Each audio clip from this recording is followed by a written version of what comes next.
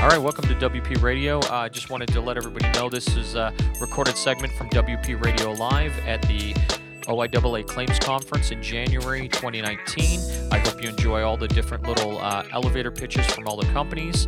So sit back, relax, and enjoy it, and we'll see you soon. It's Terry Doherty. We're live at WP Radio, and my next speaker this afternoon is Dr. Philip Palmer. Dr. Palmer, thank you very much for being on the podcast. Good to be here, Terry. And Dr. Palmer, tell me, what's the name of your company? We're Genesis Rehabilitation and Physiotherapy. And what do you guys do at Genesis? So we do multidisciplinary treatment for patients that have had sports injuries or car accidents, concussions, things of that nature. And where are you guys located? We have two locations in Toronto, one at Jane and Shepherd and another one right by Vaughan Mills in Vaughan. And do you do MVAs, slip and falls, sports and sports-related stuff? That's right, correct. And what kind of stuff do you do it for the physio and the rehab? Is it active? Is it passive? Is it a combination of both?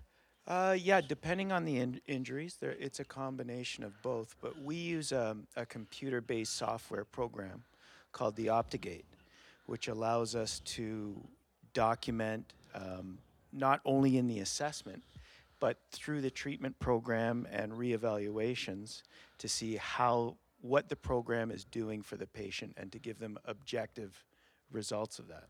And is that something that how is that gauged? Is that something where it should be, like on their reflexes or on their strength, or how is that all taken into account? So you can run a number of different programs. So from having been in the New York Rangers training camp as a consultant, or AC Milan, or just dealing with concussion patients from car accidents, there's different protocols.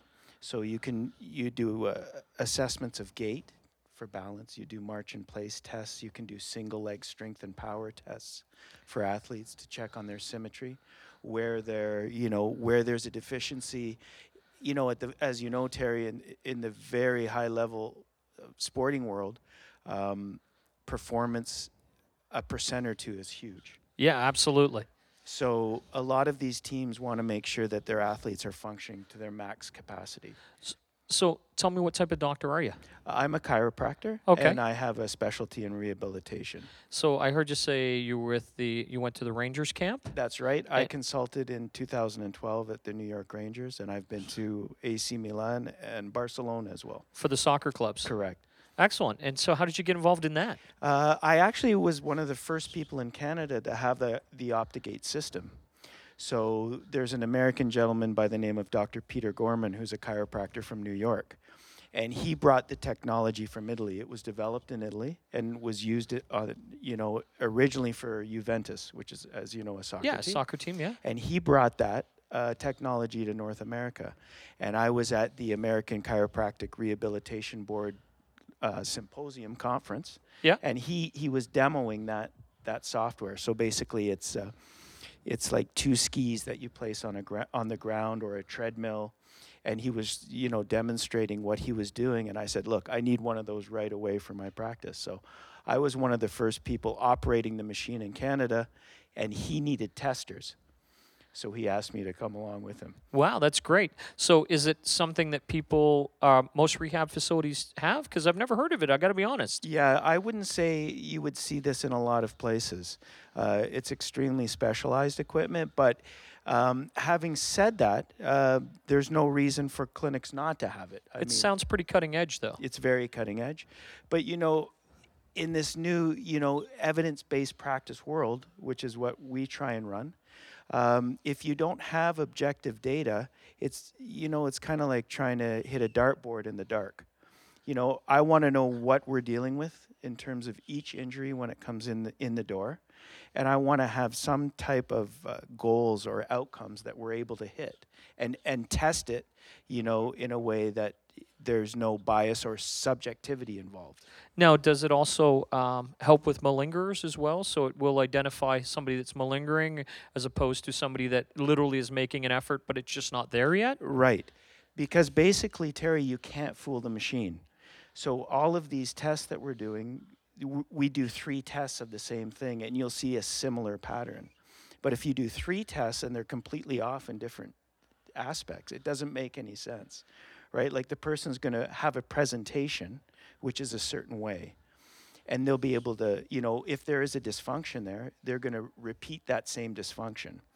But if you have a patient that's trying to say, well, I have a left knee issue, but when you do a gait test, on 2 of the 3 trials, their left knee has the greatest push-off.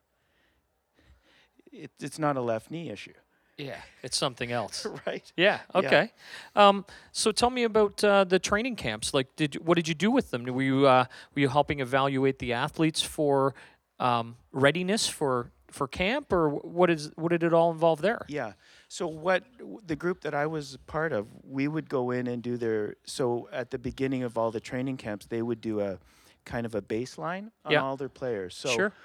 The forward-thinking athletic therapists kind of knew that how many push-ups or how many pull-ups or the maximum that they could squat had really no correlation to their on-ice performance or their on-field performance.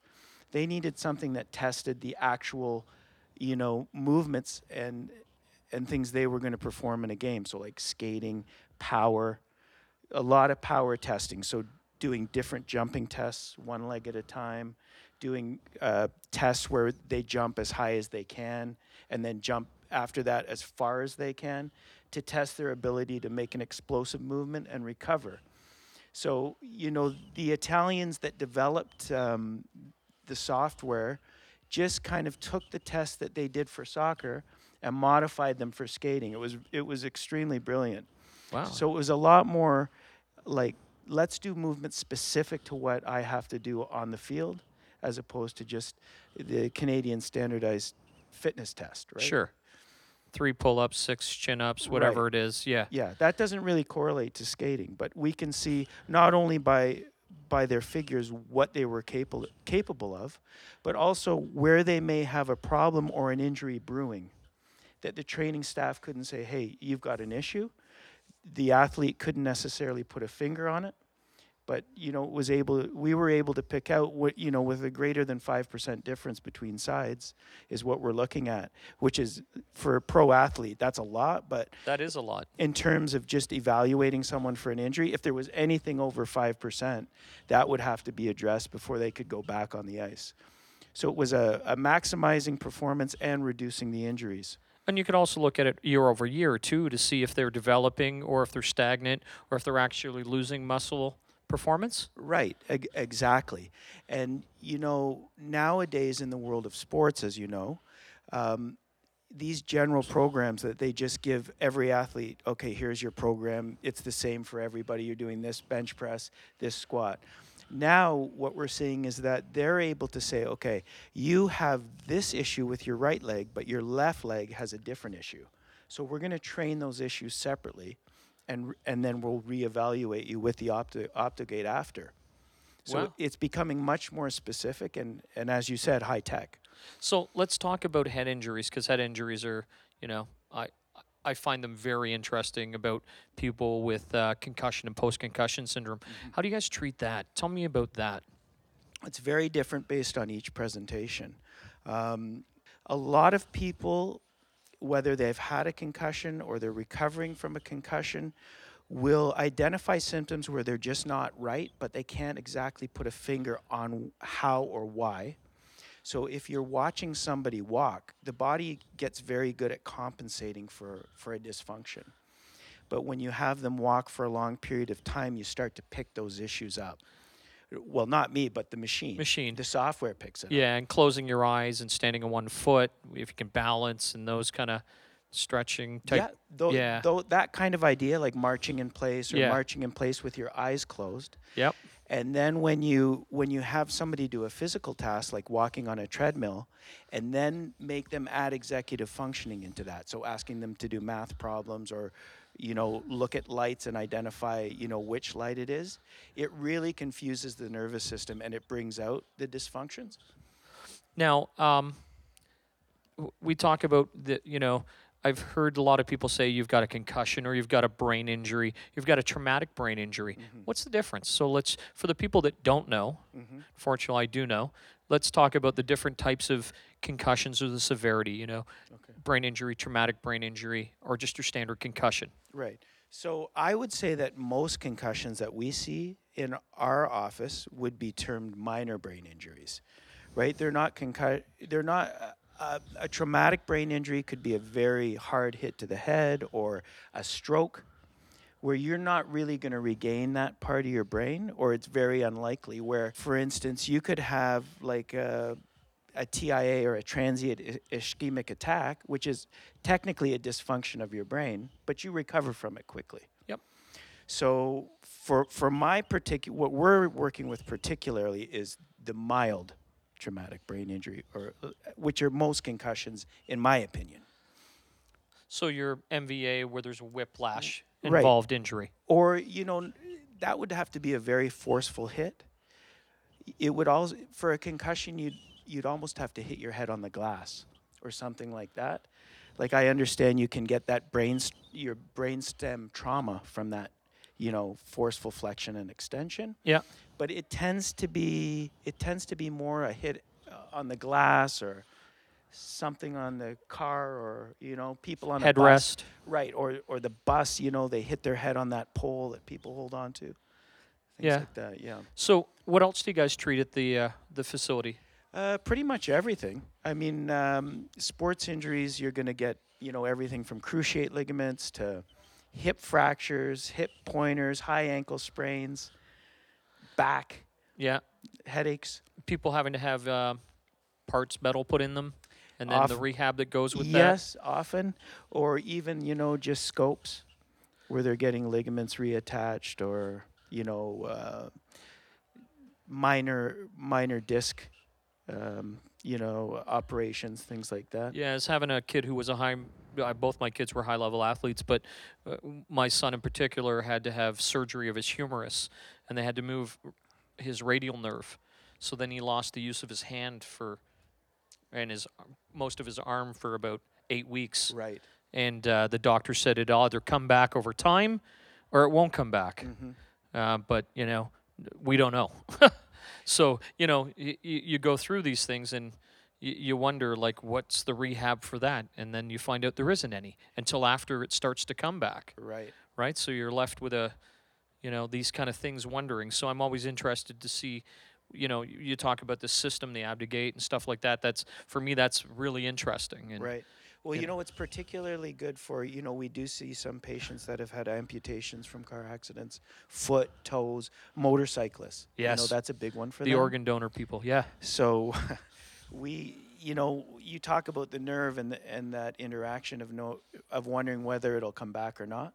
But you just, obviously do what you can. Yeah. You do as much balance and proprioceptive work, or just, kinesthetic awareness, and it kind of fires the nervous system back up. Do you guys use any water aerobics or any things like that for people, like swimming and stuff like that? Yeah, we don't have aquatherapy at our clinic, but we have a very good community center nearby that offers that. And you offer that type of like teaching them those types of programs to get into and involved? Yeah, absolutely.